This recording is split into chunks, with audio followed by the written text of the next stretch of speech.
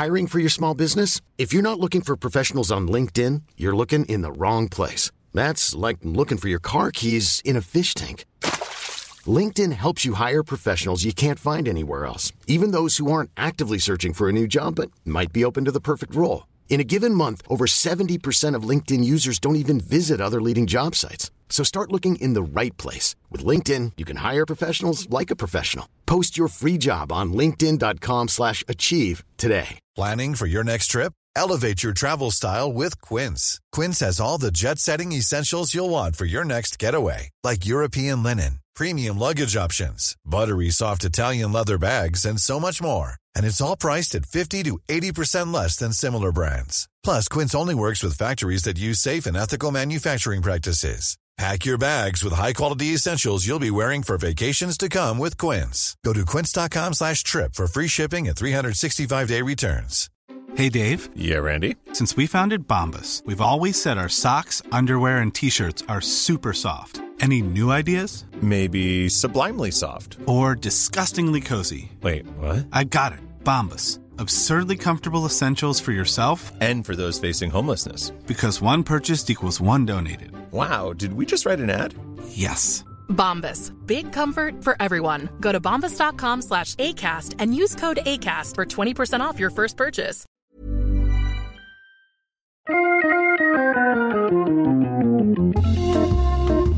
Welcome to Wood Talk, for woodworkers by woodworkers. Now here are three guys who are actually under the illusion that woodworking is cool. Mark, Matt, and Shannon. Hey everybody, it's Wood Talk number 204 for November 10th, 2014. On today's show, we're talking about online etiquette. That's weird from a woodworking show, but we need to talk about it. Fixes for cheap plywood and batch cutting dovetails by hand. All that and more coming up. But first, let's hear a quick word from our sponsors. First up, we've got Harry's. Shaving with a dull blade just isn't fun, and razors are expensive. Harrys.com delivers high-quality razors right to your door for about half the price of the competition. Go to Harrys.com and get $5 off your purchase with coupon code WOODTALK. And also buy the new Arbortech Contour Random Sander. It's a woodworker's dream come true. Get perfectly smooth surfaces with the tool's powerful random sanding action. It doesn't burn or dig in at the edges, and it fits into any standard angle grinder. Watch the tool in action and available now online at arbortechusa.com. Some tools stand apart the most when they're working all together. Explore a full system designed to deliver more precise results at festoolusa.com. Hubba hubba. And we'd also like to thank David Watson and Jeffrey Kibler. Both supported us with donations. And you could do that too at woodtalkshow.com. Left-hand column, you'll see links for recurring donations in small amounts or one-time donation if that's what you want to do. And we always appreciate that kind of support. So let's see what's I think we should call him Jeffrey Keebler. Keebler, like the cookies? Yeah, I'm kind of hungry right now. I think maybe he's like a little elf. Hangs out in a tree. Maybe. Send us cookies. Let us know. We'd like to taste your cookies. And now that we've offended them and he's pulled back his donation. Right. Can they do that? Can they pull that back? All right. So let's go into what's on the bench. Not a whole lot of woodworking for me, but I did go to BlizzCon. That's not a great way to connect those two things, but I was really wondering how you were going to do that. I did go to a gaming convention. So I went to BlizzCon. Now, here's the cool thing. This is one of those, it's real geeky, definitely a geeky event. Had a blast, but there is a woodworking tie-in here. They have stages where they have their competitions, and one of the games is called Hearthstone, and it's really, the name Hearthstone invokes the image of an inn, where you're actually sitting there enjoying a nice mug of ale and playing some sort of game. So what they have is this whole stage set up to look like one of the inns from inside of the game World of Warcraft. Absolutely stunning. And with set design, things are meant to look good from about 50 to 100 feet away. And then you get up close and you realize, okay, this is made from foam and cardboard. Right. So I was really, really impressed. Absolutely beautiful set. And I got a chance to get up pretty close to it. And here's the thing. I don't really know anything about set design. I'm always amazed at what people can give the illusion of from a distance, and then you get up close and see what it's really made from. So this beautiful looking inn was pretty much constructed from like Home Depot plywood, like the cheapest plywood you could find, because from a distance, once you throw a cheap stain on it, it really shows the wood grain from afar, which, you know, for fine furniture, we may not want to see that much detail up close because you're really looking at it close. But sitting in that environment in an audience from far away, that extra texture and the rough sanding and all that stuff leads it to look a little bit more natural. And just ways that they dealt with things, like there were lengths of boards that were longer than 8 feet. And what do? You know, and that's a really tough thing if you're actually building fine furniture. How do you extend a piece of plywood another 6 inches without having an obvious joint? Well, it doesn't matter on stage design. You don't need to worry about it. But it was really cool getting up close and seeing the joints that they use. Most of it's much simpler than I would think. And if I were like challenged with designing and building that, it would be way overbuilt, you know, for where my brain goes with this stuff. I would be fired in about 5 seconds on a job site like that. So, well, you know, it's funny because Samantha's old studio that she had a couple of years ago, at the opposite end of the hall was a set designer. Mm-hmm. And that was the exact same thing. I'd watched some of the stuff coming out there. I'm like, is that the Taj Mahal? How, right? How did he do it? That's insane. How did he fit that in there? And you're right, because it's just like one of those things. Like I would look at those, and in my mind, I'm already overcompensating for something as simple as what he probably just hot glued to the cover of it. And I'm just like, no, you can't do that. You have to do it this way and do it this way. And just like oftentimes we'll have people ask us questions like, well, don't you have to do it in X, Y, Z? And we're like, no, you just do A. Yeah. We're done. And that's pretty much the way that this gentleman, as things are going onto the large elevator, is just looking at me like, I can already see that you're overprocessing this, so stop. Totally. Yeah, it's a get or done sort of attitude, but in a very positive and efficient way. Like there is no answer no. Like you can absolutely build anything and everything, but the way that I would do it would just be so overcomplicated. So I took a set design class in college, and my solution to anything that looked bad was more fog machine. There you go. that was my all-encompassing brush. Yeah, just more fog machine. When in doubt, obscure the view. I like that. So I was this spot over here. The light should come down further. You know what? Just turn them off. Yeah. So totally impressed with that. Had a lot of fun. And I do want to mention real quick. This Friday we had to delay by a week, but this Friday will be TWW Live, 1 p.m. Eastern. If you go to thewoodswhisperer.com or our YouTube channel, we'll have links there if you want to follow it live. So Nicole and I will be there to talk about some stuff and things. I haven't planned it out, so I don't really know what we'll be talking about, but stop by on Friday. You'll have a good time. Sweet. Well, one more thing when you were talking about the Hearthstone there, I just got to put this out there. When that game first came out, I remember Nicole putting something up on Twitter or Facebook that she was at Hearthstone right now or loved Hearthstone. We have a Hearthstone restaurant here in Muskegon. Oh, really? It's my wife's favorite. So as soon as she had that up there, I'm like, I know Nicole used to travel a lot. Oh my God, Sam, we should go down to the restaurant and go hang out with Nicole.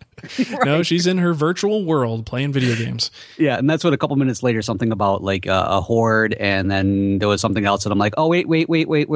She's in her game. False alarm. Hold on. Cool. Horde night is Thursday night. What were we thinking? Exactly, yeah. I thought tonight was 2-for-1 steak. Nice. All right, Matt, what about you? Well, actually, I really did not do a lot recently either. In fact, it was funny as we were going into the weekend, I was thinking, we are really living the advice we gave a few weeks ago about just stepping back and doing We kind of are, aren't we? It's been really, really bad. I have got something else that I've been working on that is really taking a lot of my time, but I decided, this weekend, I'm like, I've kind of been burning the candle at both ends, and it's time to just relax a little bit. So on Saturday, I ended up heading a little ways out to go to a woodcraft nearby me and pick up some supplies for a project coming up towards the end of the month. I dragged Aiden with me, and it was yet another one of those, Dad, please don't embarrass me. I'm like, now that you said it, it's happening. Too late. So we got to the woodcraft store, and this weekend was the turning wood pens for veterans in honor of Veterans Day coming up. Cool. And I totally forgot about that till we got there, and the place is just packed. And I'm like, don't be surprised, Aiden, if somebody comes up and says hi because, it's me. And he's like, Dad, I'm the only person that's going to know you. So kind of a big deal. Yeah. I kept pointing that out. There's going to be a couple here. Don't be embarrassed when it happens. Well, nobody came up and said hi. So I was, I said, like, well, let's do this. Let's just keep walking around the store until finally somebody does. And I don't care if it's a salesperson. I'm claiming it as a win.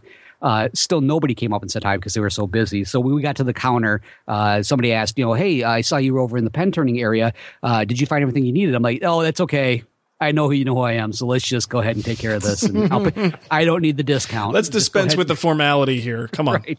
And by that point, my son was out the door and like, forget this. I am never doing this again with you. So nice. That was the extent of woodworking related anything that I did this weekend. Dude, we need to get you a T-shirt that says, "Have you seen my Patreon?" Don't you think I walk around? I mean, I walk around with the T-shirt that's Your Brain on Matt's Basement Workshop, and I always make sure the shirt is wide open, or any jacket that I'm wearing, so that it's a direct shot right from actual face to virtual face. That's awesome, man. And I do love it. Like, you'll see the people like look at it and they'll look up, they'll look down, they'll look up, and it's just like one of those. They want to ask the question, but they can't bring themselves to do it. Why are you on your own T-shirt? I don't understand. Exactly. So frequently I will kind of stick my chest out just a little bit more to help emphasize that, yes, that is me. Nice. Way to go. So that's about all I've been doing. Now, Shannon, you said that you've been doing a lot of editing and you're going into test mode. Now, is that one and the same, two different things? We shouldn't ask? No, it's I finished this the videos for that picnic style dining table, and it was actually, believe it or not, it's the first time that I've actually done all of the editing after the entire build was over. You know, usually it's kind of you edit and release on the fly in part 1, 3, you're releasing part 2 and you're in the middle of building on part 4. And it was really cool. Like, to be able to sit back and edit all of the clips, knowing like everything you had and being able to kind of to shape the storyline a little bit more. I don't think I'll have the luxury to do that very often, but I did do that in the latest project in the hand tool school. It's a pencil post bed. And I'm just editing and editing and editing. I've got God knows how many hours of footage on this thing. And I just told myself I'm going to do it all at once and release it kind of all at once. And I, discussed this with the people that have paid for access to that project, that it's going to come out all at once here. And it really is a totally different kind of process. Like the Netflix model. Right. Yeah, there you go. And again, to me, I don't think I'll do it very often, because what it means is I don't put anything out for a long time. And I just, That's the problem I always have with it. Like, even if I could pull it off, I'm afraid that it doesn't pull people's interest in the same way as if you meter it out over time. Right. Well, it's the whole serial idea. You stay tuned next week. But anyway, I committed to doing it. So I'm about halfway through the editing part of the build. And it's really cool. But I got into the shop yesterday to start pulling together some stock for the blanket chest I'm going to build next. And it kind of occurred to me, I have a lot of tools floating around the shop that have been sent to me to, not so much to review. I mean, certainly some people are hoping that I'll review them and, maybe throw some traffic their way. But a lot of them, honestly, I think just want feedback. The prototype tools and things like that. And it's like, it just suddenly occurred to me, when did this happen? Like, I know, both of you guys have been getting free stuff for years, just because there's all kinds of manufacturers and they tend to be kind of towards the power tool side of things. The hand tool side is, Lee Valley, Lee Nielsen, and then a bunch of boutique makers. Selfish. They're selfish, those hand tool Yeah, that must be it. I'm always sending them my address over and over, reminding them. I'm just going to say optimistically they have razor thin profit margins and can't afford to send out free stuff. And that's fine. And I've never asked for free stuff, but it just seems like in the last year, a lot of these boutique guys have started doing this and sending me stuff. And it's very cool. Don't get me wrong. It's awesome. But personally, I hate tool reviews. Can't stand them. Don't read them. Don't watch them. Just, they annoy me. And it's just years and years of seeing the magazines do it, and, Excel spreadsheets with data and, this one does this and this one's worth this much. And it's like, I don't care until I can actually use it. So I do need to do some stuff. I mean, people have sent me free stuff. So I do need to turn it around. And there's some really cool tools. I've got a couple of nice saws from Mark Harrell at Bad Axe. I've got, actually, this one should be interesting. You remember how I've come out in the past about how I don't like guides, like sawing guides, the little magnetic ones? I got some sent to me. About the Himalayans. Yeah, well, them Yes, too. those terrible guides in the Himalayas. Them too. Wow. They don't even Mostly speak are you English. wrong. Yeah, it mostly has to do with the wicker backpacks they wear. But I got some of those magnetic guides, and I specifically said, yes, I'm going to try this because I've always said I don't like them, but I've never tried them. So I'm basically talking out my butt. So I've got a bunch of stuff that I just need to try. So I'm kind of going to step back from starting my next project and just spend some time kind of in testing mode, playing around with some of these tools and seeing how I like them, what I don't like about them. And, I'm obviously going to try to produce some videos along the way, but my real challenge is going to be to make them interesting. I hate tool reviews. Mm-hmm. So, try to maybe build a project with them, small project or something like that. So, certainly if anybody listening has ideas, I'd love to hear it, but I'm sure the main idea you'll get is if you don't want it, send it to me, jerk. That'll be the first comment in the stream. Yeah. Well, I'll tell you what you can do with it. You can send it my way. Here's my address. Nice. Yeah, I know exactly what you mean with that. I mean, I think I just deleted 2 emails that came in, and it was another one of those, hey, would you be willing to try this? And I am willing to try it. I don't know when I would be able to get to it, so I don't think it's fair to you. And on top of it, I just don't have the time at the moment. That's usually the response that I end up giving a lot of people now is just thank you so much. Really neat thing. Maybe you want to give it to me to give away to somebody, but as for a review, have you seen my reviews? I like everything. And then later on, I talk trash about it. Well, and that's part of it is there's a real guilt there because some of this stuff I've had for months, like 6-7 months that I've played around with it, but I've just been too busy doing other stuff to kind of stop what I'm doing and try out a new tool. So it needs to be done. It'll be good for the greater good. There you go. There you go. That sounds good. That's what I'm sticking with that. Yeah. That'll work. All right, let's move into what's new. I will start off here. In case you didn't notice, and we mentioned 360 Woodworking in the past, but they recently launched their website, and you can kind of get a better idea of what their offering is going to be. And they have the membership options. Basically, it's like a yearly subscription option, and I believe everything is free for the remainder of the year. Did I have that right? Do you guys remember? So, I'm pretty sure. That sounds right. So you should be able to get a really nice sampling of what they're going to offer there before the end of the year, and then make a decision. You don't have to subscribe now. But if you like these 3 guys, and you'll be hard-pressed to find 3 sexier woodworkers, you should subscribe now, because I think it's actually a pretty darn good deal overall. The trick is you don't really know for sure. I mean, you have faith because these guys know what they're doing, but you haven't really seen the product yet. So you may want to hold off if you're a little bit apprehensive about it. But I've got faith in these 3 guys that they're going to do something great. So just go to 360woodworking.com, check it out, look at the free stuff, go to their courses page, and then if you're interested, go ahead and subscribe. Sweet. Yeah. They have an audio podcast too. Oh, that's right. Yeah, they have 360 with 360. So you could find that on their homepage right now. I'm not sure. The first episode was talking about mortising machines and the blades themselves. Yeah, hollow chisel mortising chisels. So is that in iTunes yet? Oh, I see a subscribe in iTunes, so it looks like it is. That's where I ended up picking it up was in iTunes. Sweet. So, yes. Okay, well, you know what? That's a personal thanks from us to give us something else to listen to because that's the thing. That is the thing because we've got us and Modern Woodworkers Association and Fine Woodworking. Right. So that's actually not that much since we do 1/3 of that content. So I'm just thinking, selfishly, that's not much for us to listen to anymore. The more, the merrier, as far as I'm concerned. Right. Although I do have a problem when an episode comes out around the same time that a Wood Talk episode does. Then I'm always like, please, you're trying to step on our area. What are you doing? Right. Come on. Get a different release date. I will say, though, these are short. Right? This first one was 6 minutes long. And I think a lot of times just nice short snippets of audio content can be very good too. So and it was a nice back and forth with them. Quite honestly, they did a great job of contrasting and comparing and going from there. And that's always nice because you really do get the different perspective. And since all 3 of them kind of approach things, I think, I don't know, to me, the way that they were talking about it, they definitely tried to approach it from at least 3 different directions. And oftentimes 2 would agree. And the third one, well, good luck there, buddy. But it was still all great information. Well, 3 different perspectives, as we know, that never works. Right. No, usually fights ensue. What a terrible idea. Yeah.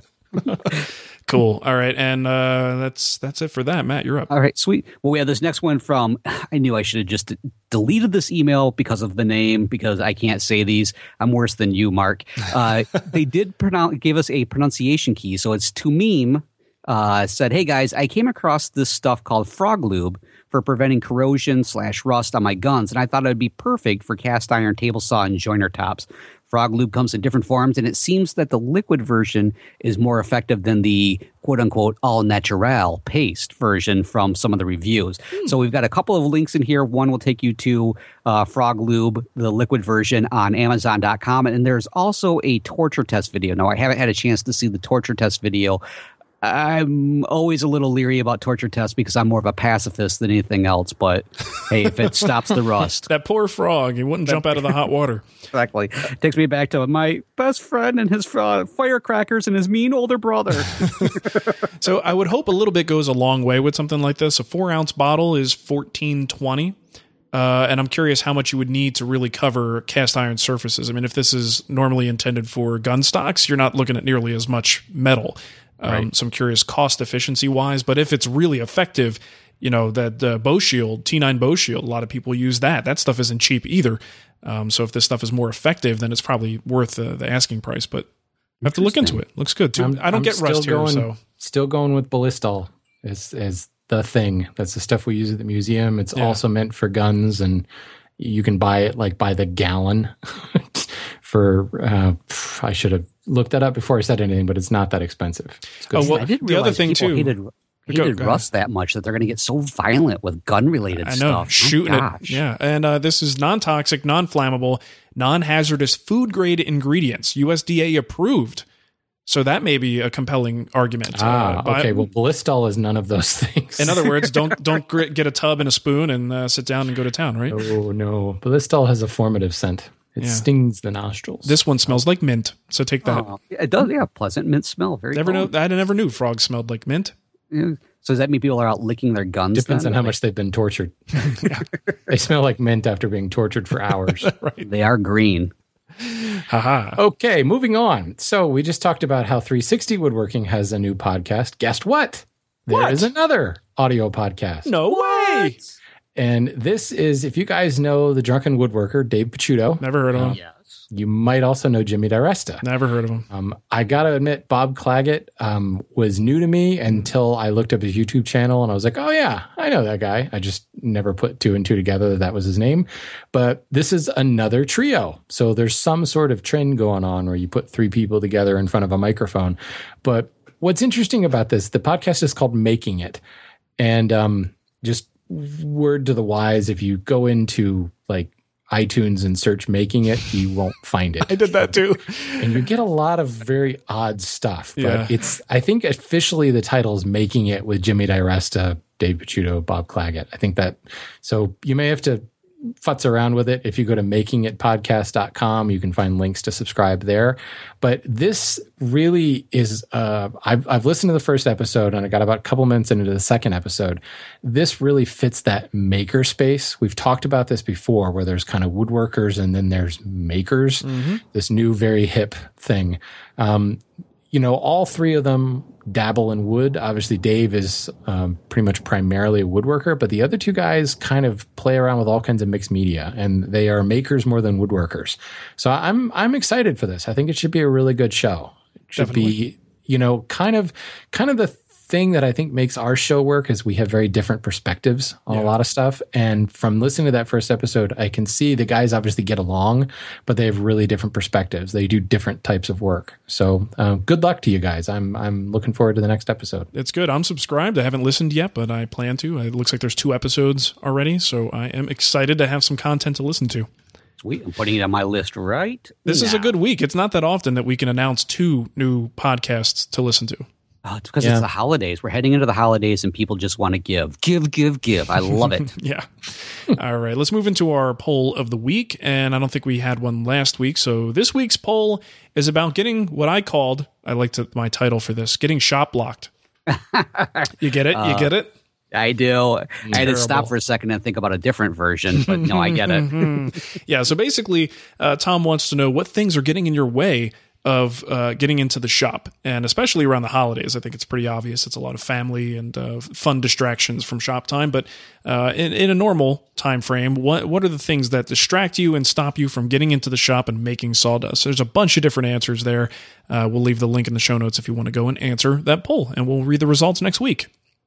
Sweet. All right, let's move into our kickback. Got one here from Derek. He says, in episode 203, Jared had problems with resawing sycamore and producing 2 bowed boards, which ruined his plans of using them for a tabletop. Could he possibly try steam bending the boards to counter the bow? If the clamping jig has only a slight bend to it to counter the bow of the board, he might be able to fine-tune it so that the spring back produces a relatively straight and usable board. I've never tried this, but the idea has been in my head. I doubt you would be able to get a truly flat board, but it could be really close. I think, something like this, I've thought about this too. If you can really get it close, like if it's a pretty symmetrical bow, and maybe you reverse clamp it after you do a little steaming on it and you kind of try to bend it out. I'm not going to say it's not possible, but I am going to say that it feels like you're going to probably wind up chasing your tail for what will ultimately be a not flat board anyway. That's a very inexact process, and you don't quite know where things are going to end up after the steaming and then the subsequent bending. My other thing is, for the most part, boards seem to want to go back to whatever position they were in before. So right. Even a steam bending treatment, if just left flat, after the clamping process is done, it's not like you're putting it into some sort of joinery. Let's say you're doing like a bent arch for a chair or something. Well, that eventually goes into 2 mortises that lock it into that position. Even if it wanted to separate, it's now locked in. These boards are meant for a tabletop, and they're not going to do that. So I would hesitate to recommend it. It sounds like a lot of work and a very inexact process, and you might just be running in circles. So certainly, well, not to mention that's a hell of a steam box. Yeah, because you're actually doing full-size boards. Yeah, in order to really steam bend, you do need to put it in a box for an hour. This is not just like throwing some water and an iron on the board to try to make it flatten out. You need to immerse it in steam. Mm-hmm. So now you're making, we're talking about a tabletop here. You're making a box that's enormous. And then the amount of steam and the amount of water you've got to boil to fill that box and get it to the right temperature and maintain it for 45 minutes to an hour is that's a lot. Yeah, so it's a you might practicality actually issue. Struggle to do that. Yeah, definitely a practicality issue on top of it. So yeah, there's that. Okay. Yeah, at a certain point, I think time-wise, I just kind of go, I could have gone to the lumberyard and redid this. I know it cost me money, but okay. Hey, you know what's funny? Totally has nothing to do with this. Our office is in a different spot right now, so my podcasting area is by the front window, and I could see in the driveway. And right about now, since it's an hour later for me, Nicole's going to pick up Mateo. Little known secret about Nicole, she does not know how to back up. And we have a curved driveway, you can drive all the way through it, and she's trying to back out, and it's just a gentle curve that goes out in the street. I think it took her 3 times of moving forward and back to actually get out the drive. She's going to kill me if she finds out that I said this, but that, for me, I don't know why, but I'm tickled about that. It makes me laugh. Well, then that's one thing that Nicole and my 17-year-old daughter have in common. Oh, jeez. I'm not sure how she got to this point in her life not knowing how to back up. She's like, I just go forward. I think we need to take bets to see how long into TWW Live before someone brings it up in the chat room. Oh, crap. You are going to be so busted come Friday. Can we take the camera out and watch Nicole back up? Mark, why are they asking this? Let's do it. I could say 10 minutes into TWW Live, you're busted. I could see if there's a trailer attached. I have problems with a trailer because I just don't do it often enough. But it's just a little SUV. I got to teach her how to do that. All right. I guess, when you grow up in New Jersey, and you have to parallel park, just to park anywhere, backing up tends to be, second nature. But she grew up in the Midwest, so maybe she just never had to back up. It's all that open space. Anyway, well, now that I've set the stage for my divorce, I'm going to move on to Shannon's. No, wait. We got Pierre. Okay. Yeah, we have Pierre here.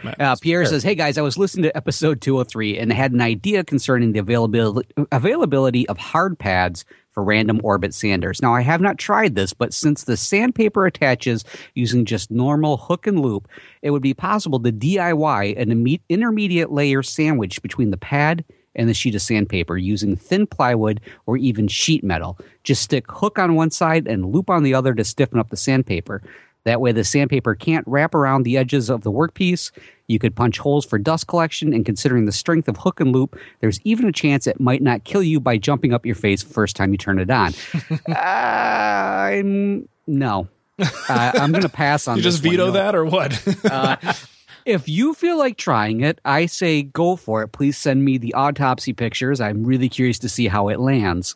I don't know. This doesn't sound too bad. It's just an auxiliary piece of the material put on there. So right. Yeah, no, I'm giving more lip service to that than anything else, but it's definitely, again, this is one of those things where I keep looking at things going, do I really, really, really, really need to do this? I don't know. Yeah. Well, if you can't find, that's the problem. And I'm glad we got some of this feedback is because there really isn't a DeWalt branded hard pad. Right. So it's a DIY solution. Sounds pretty compelling. But Shannon, you got one that's actually a product. The question is whether it fits DeWalt. Yeah, this is Walter, both from Walter and Michael. I don't know if they sent it together or separately or no, what. Separately, but they both essentially said the same thing. All right. They found that Bosch does, in fact, have a hard sanding pad.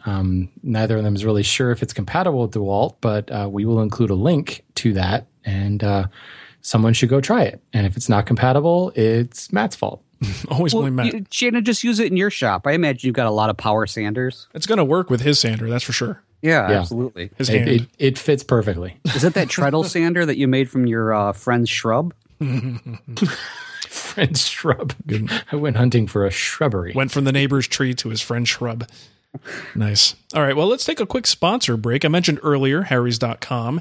Really good company. I really like these guys. I don't really shave all that often, but when I do, I'm usually greeted with a nice dull blade because I'm too cheap to replace it.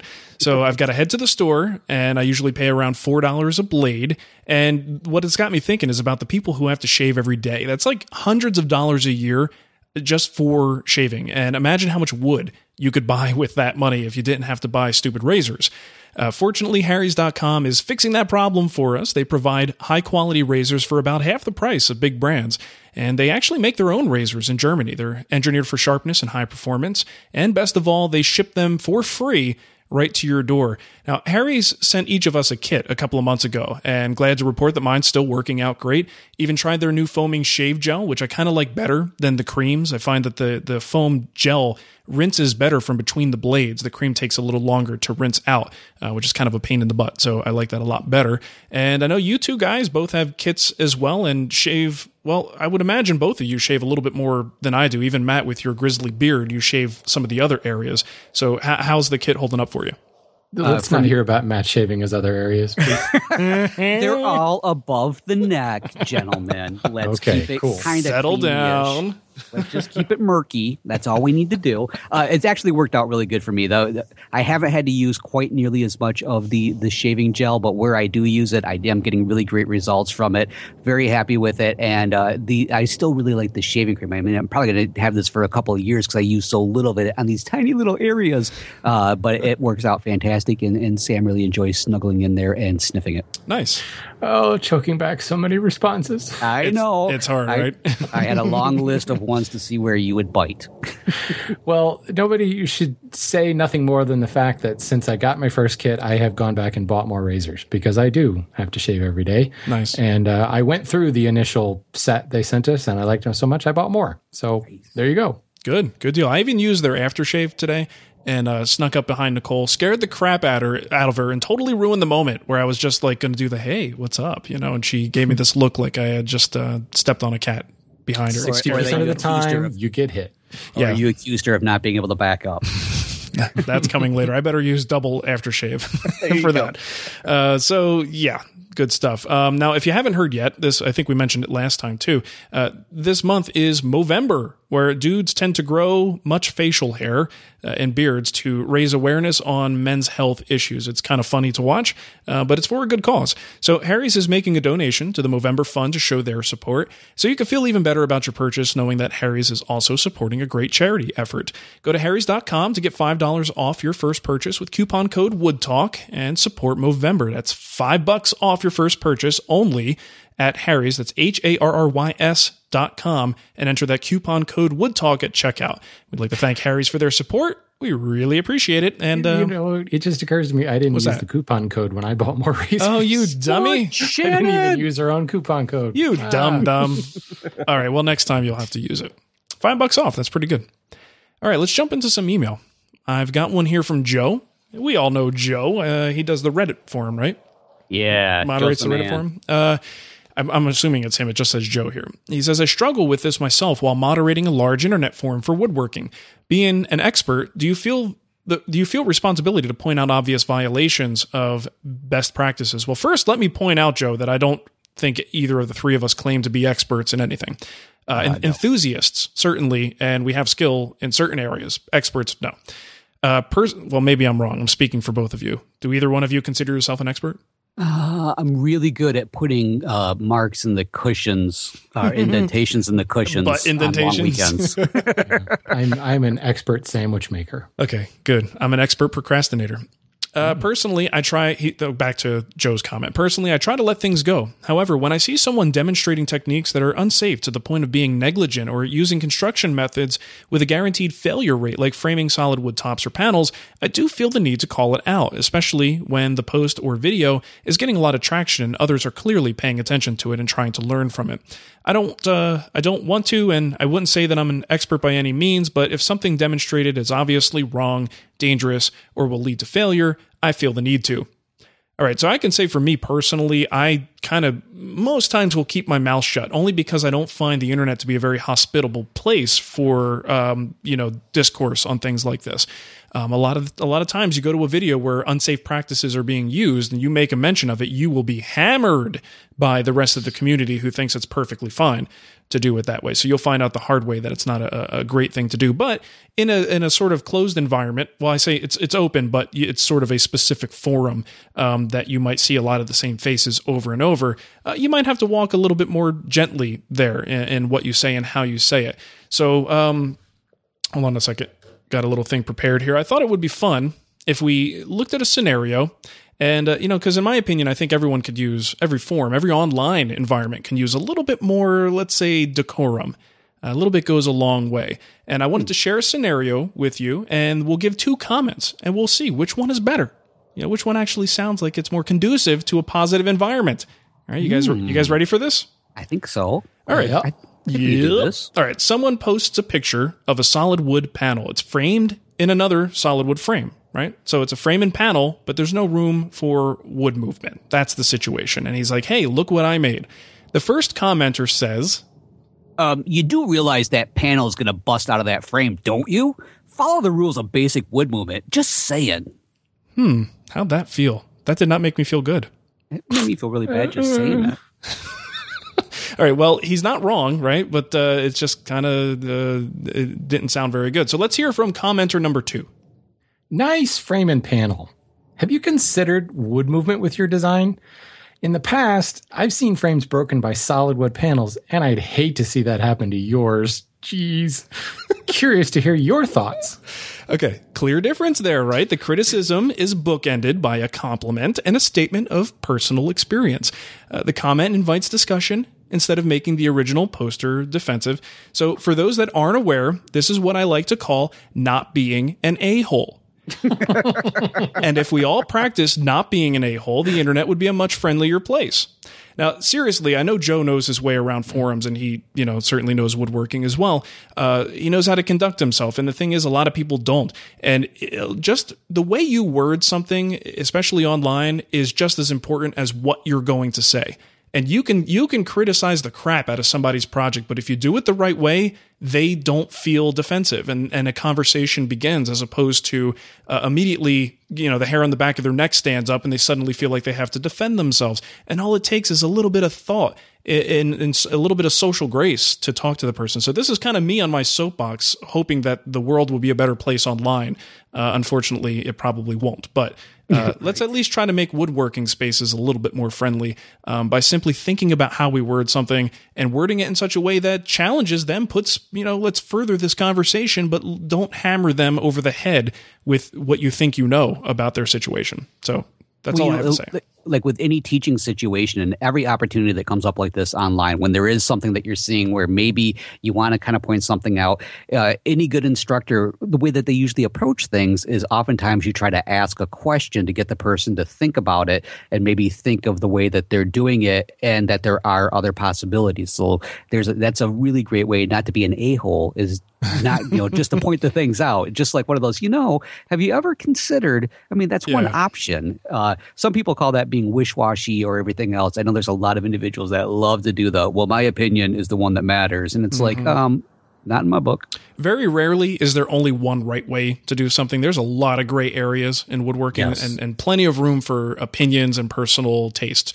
So if you bring that knowledge with you into a conversation, it suddenly becomes a whole lot easier to respect what other people are doing and allow for the fact that you may not see something that's just not obvious in the pictures, a justification for why they did something a certain way. Allow for that possibility, and suddenly the conversation is actually very positive. I always just think, if I were to add my address and phone number to the bottom of this post, would I feel okay with what I just said? Right. Yeah. Yeah, that would be nice. We should start doing that, by the way. Actually, in all seriousness, by day, I am the director of marketing for a lumber company, and I am on social media representing that brand.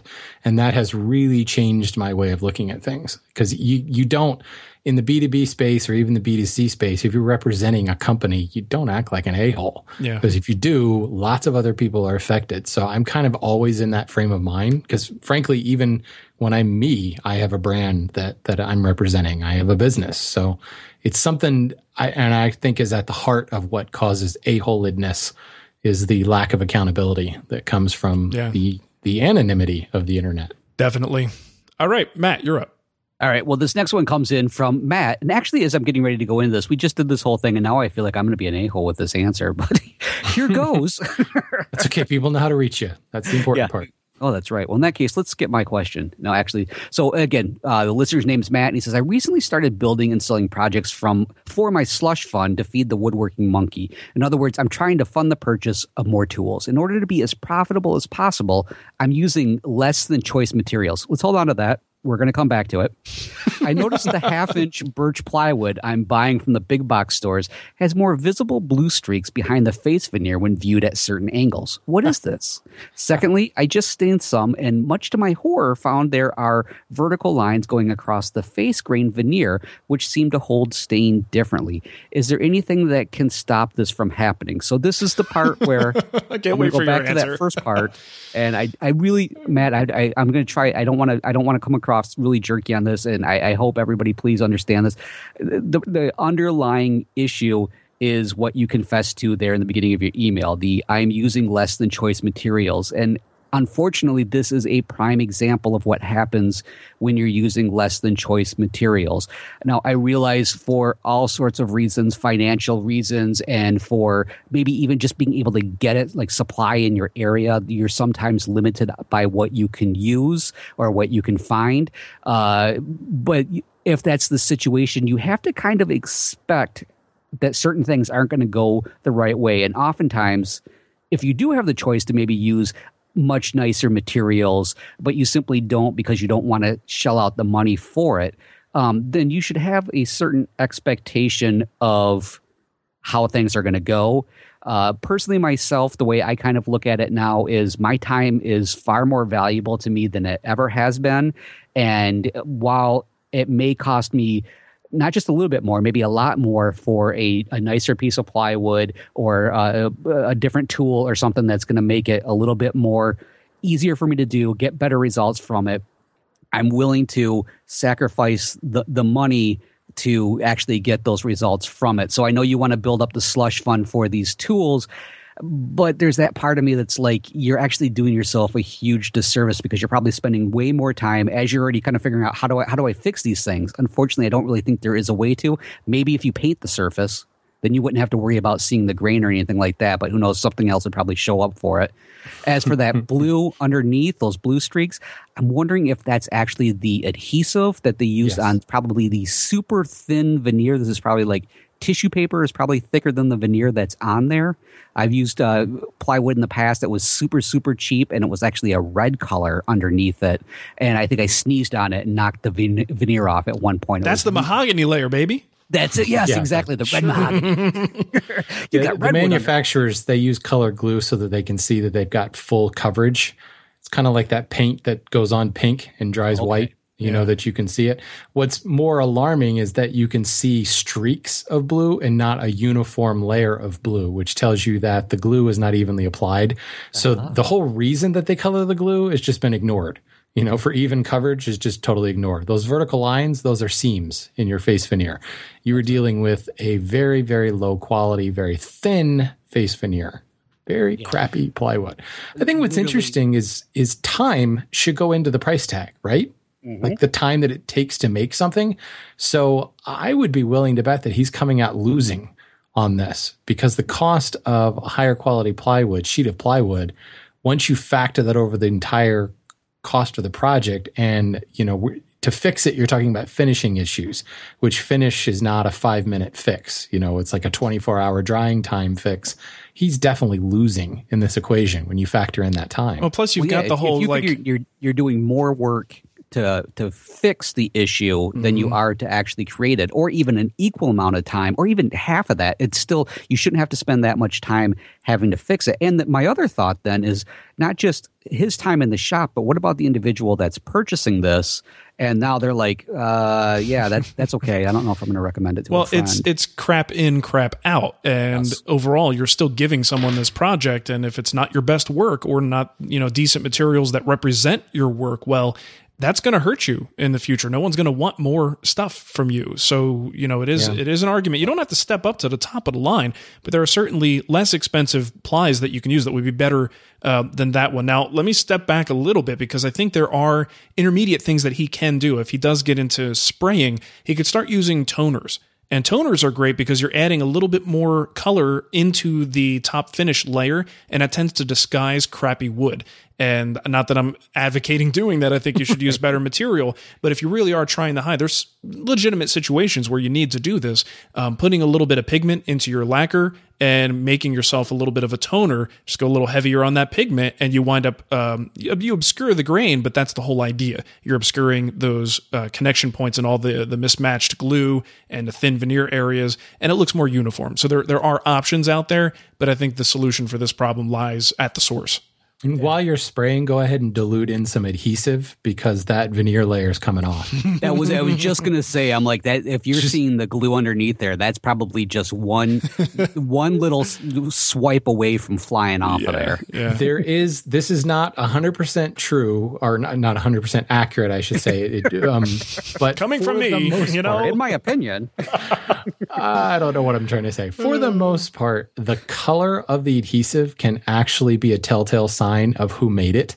That's not always the case these days because manufacturing processes have become a little bit more standardized. But when you see red glue and you see blue glue, you can usually trace that back to Smurfs. A specific mill in China. I thought you were going to say Smurfs, but okay. Yeah, well, no, Keebler elves. Keep with the theme. But the blue stuff and the red stuff has always been recognized as like some of the cheapest, lowest quality stuff that's out there.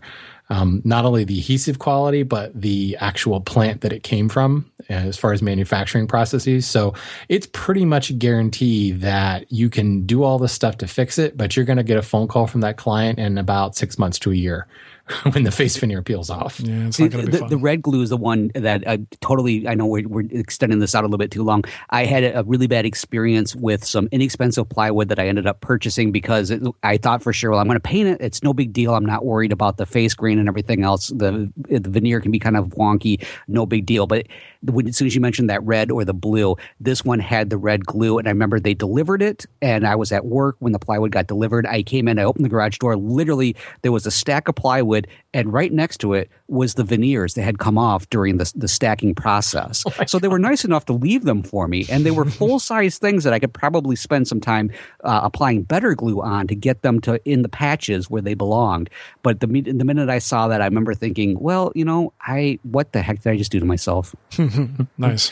The thing with engineered products, and again, I know I'm dragging this out, but it's cool about engineered products is manufacturing has become standardized to the point where you truly do get what you pay for. Mm-hmm. If you find a panel that is cheaper, it's because a corner was cut. Now you might be able to live with that cut corner. You just don't need that, NAUF glue or something like that. But all things are equal, frankly. So if something's cheaper, it's because they used cheaper material somewhere along the line. So, and it's something to remember when you go and you get that sheet that's like, man, this is awesome. I need to get more plywood like that. Go and look for a panel that's the same price. You can go in and say, I need this species and this type of grain face and this grade, and you may not get the same panel because plywood grading is probably more confusing than any other thing in the lumber industry. But price is pretty constant. And the profit margins are not that big that you're finding one person that's going to be gouging you. For the most part, people's prices are pretty equal. And where you see they're not equal, it's because you're talking about a different product. It may be labeled the same way, but somehow it's different. So use price as your guide when it comes to buying plywood. Cool. We've strayed way off the question there. So I'll make this quick. This comes from Sean. He says, I'm making 8 small drawers with traditional half-blind dovetails in the front and through dovetails in the back. I have sawn and chiseled all the tails. I have 2 questions before I tackle the pins. Would you mark and saw all the pins on the drawer backs before chopping out all the waste? Or mark and cut the pins on one board, chisel the waste, finesse the fit, and then move on to the next drawer back? Yes. This is, I specifically picked this because this is one of those, there is no one way or right way or wrong way to do this.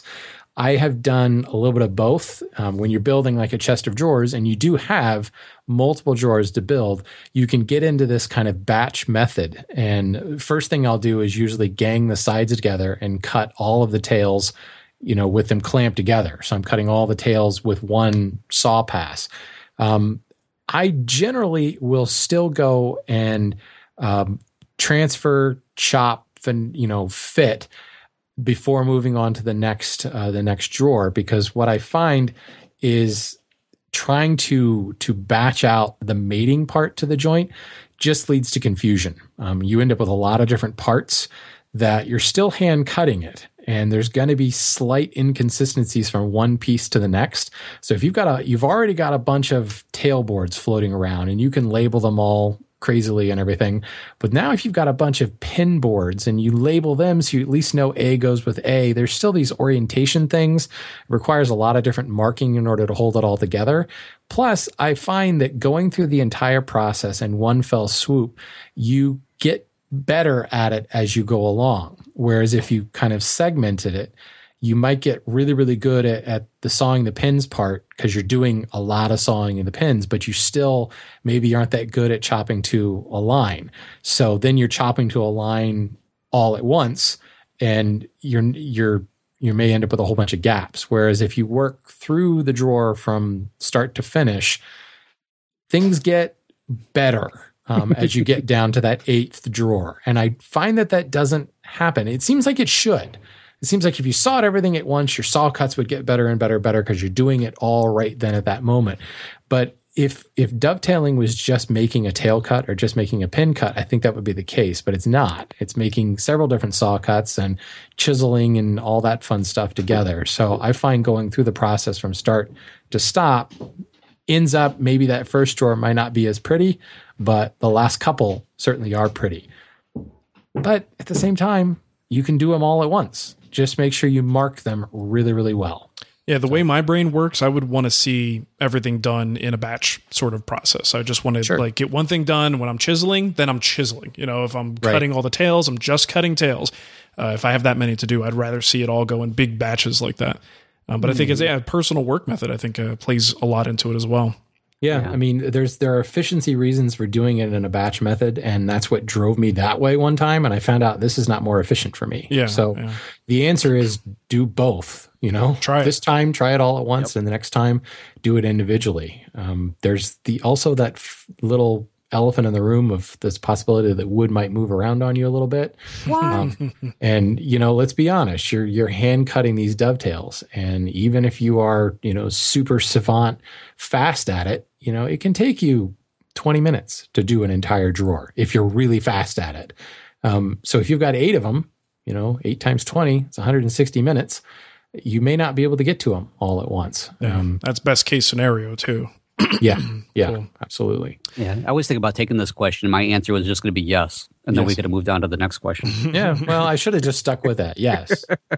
No, I like the way the conversation went because that's how my brain kind of works too. Well, I mean, this is where also the argument for, power tool options tends to be a lot more attractive. Even power tool users like the idea, many power tool users like the idea of doing hand cut dovetails, but there does get to be a breaking point where you start to go, that jig with the dust on it over there, that's looking pretty nice right about now, because it doesn't get tired on the 8th drawer. You still might get tired, but the accuracy of the drawer isn't going to change over the course of no matter how many you do, unless something gets knocked out of whack. So anyway, all right. Well, if you want to support the show, you can do that. Just go to woodtalkshow.com. On the left-hand side, you'll see some links for donations in small amounts. You could set that up if you want to, or you could even buy a Wood Talk t-shirt at twwstore.com, and you can leave us a 5-star review. We'll take a 4-star. 3s, 2s, 1s, those are not accepted. I don't know why. It Mark just doesn't will work. accept those, but I won't. Matt's very picky.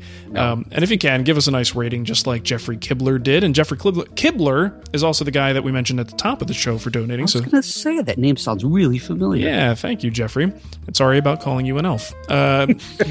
So here's what he had to say. I've been a listener for over a year now and recently binge listened to several dozen episodes on a 12-hour car ride this weekend.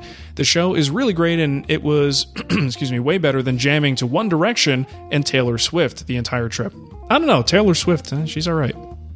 She has her moments, for sure. Absolutely. Not bad to look at. I enjoy listening to Mark talk about woodworking, and I'm glad he found 2 semi-interesting people to wedge in filler material while he rests his vocal cords. Nice. And that's why I wanted to read this. He says, all kidding aside, I appreciate the content, and I'm heading over to make a donation right now, which clearly he did. He didn't lie. So thank you so much, Jeff. And then the more you compliment me and insult my 2 co-hosts here, the more I'll read your comments. Right. That's always the key to success. Just how it goes. Very cool. All right, Matt, how about you give them the contact info and we'll get out of here. All right. Hey, folks, do you have comments, questions, or maybe backhanded compliments like Jeffrey there? That would be really awesome. You could send them several different ways to us. We have contacts all over the place. I don't know. I totally lost my thing there. Think about that. You want to start over? No, I'm going to move forward. I'm a professional. You can leave us voicemail on Skype. Our username is WoodTalk Online. Call our voicemail line at 623-242-5180. Email us at woodtalkonline@gmail.com or leave us a comment on our WoodTalk Facebook page. And if you're ever looking for the show notes or downloads from today's show or previous episodes, you're going to find those over at woodtalkshow.com. Very nice. All right. Well, thanks for listening, everybody, and we will catch you next time. Yeah, sure, maybe install Mark a backup camera. Why don't you both talk again at the same time? Because that always works out. Maybe that's why Mark needs the rest. Perfect. Thank you. Goodbye. This podcast is part of the Frog Pants Studios Network. For more information about this and other shows, visit frogpants.com. Audio program so good, it's like you're there.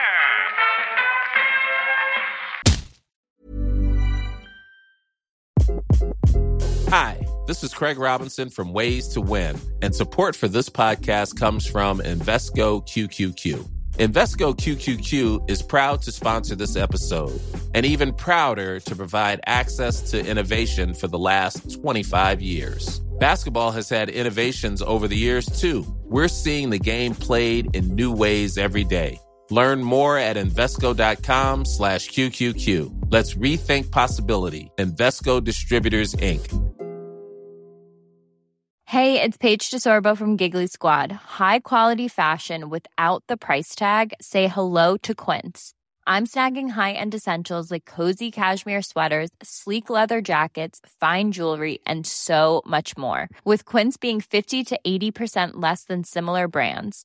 And they partner with factories that prioritize safe, ethical, and responsible manufacturing. I love that. Luxury quality within reach. Go to quince.com/style to get free shipping and 365-day returns on your next order.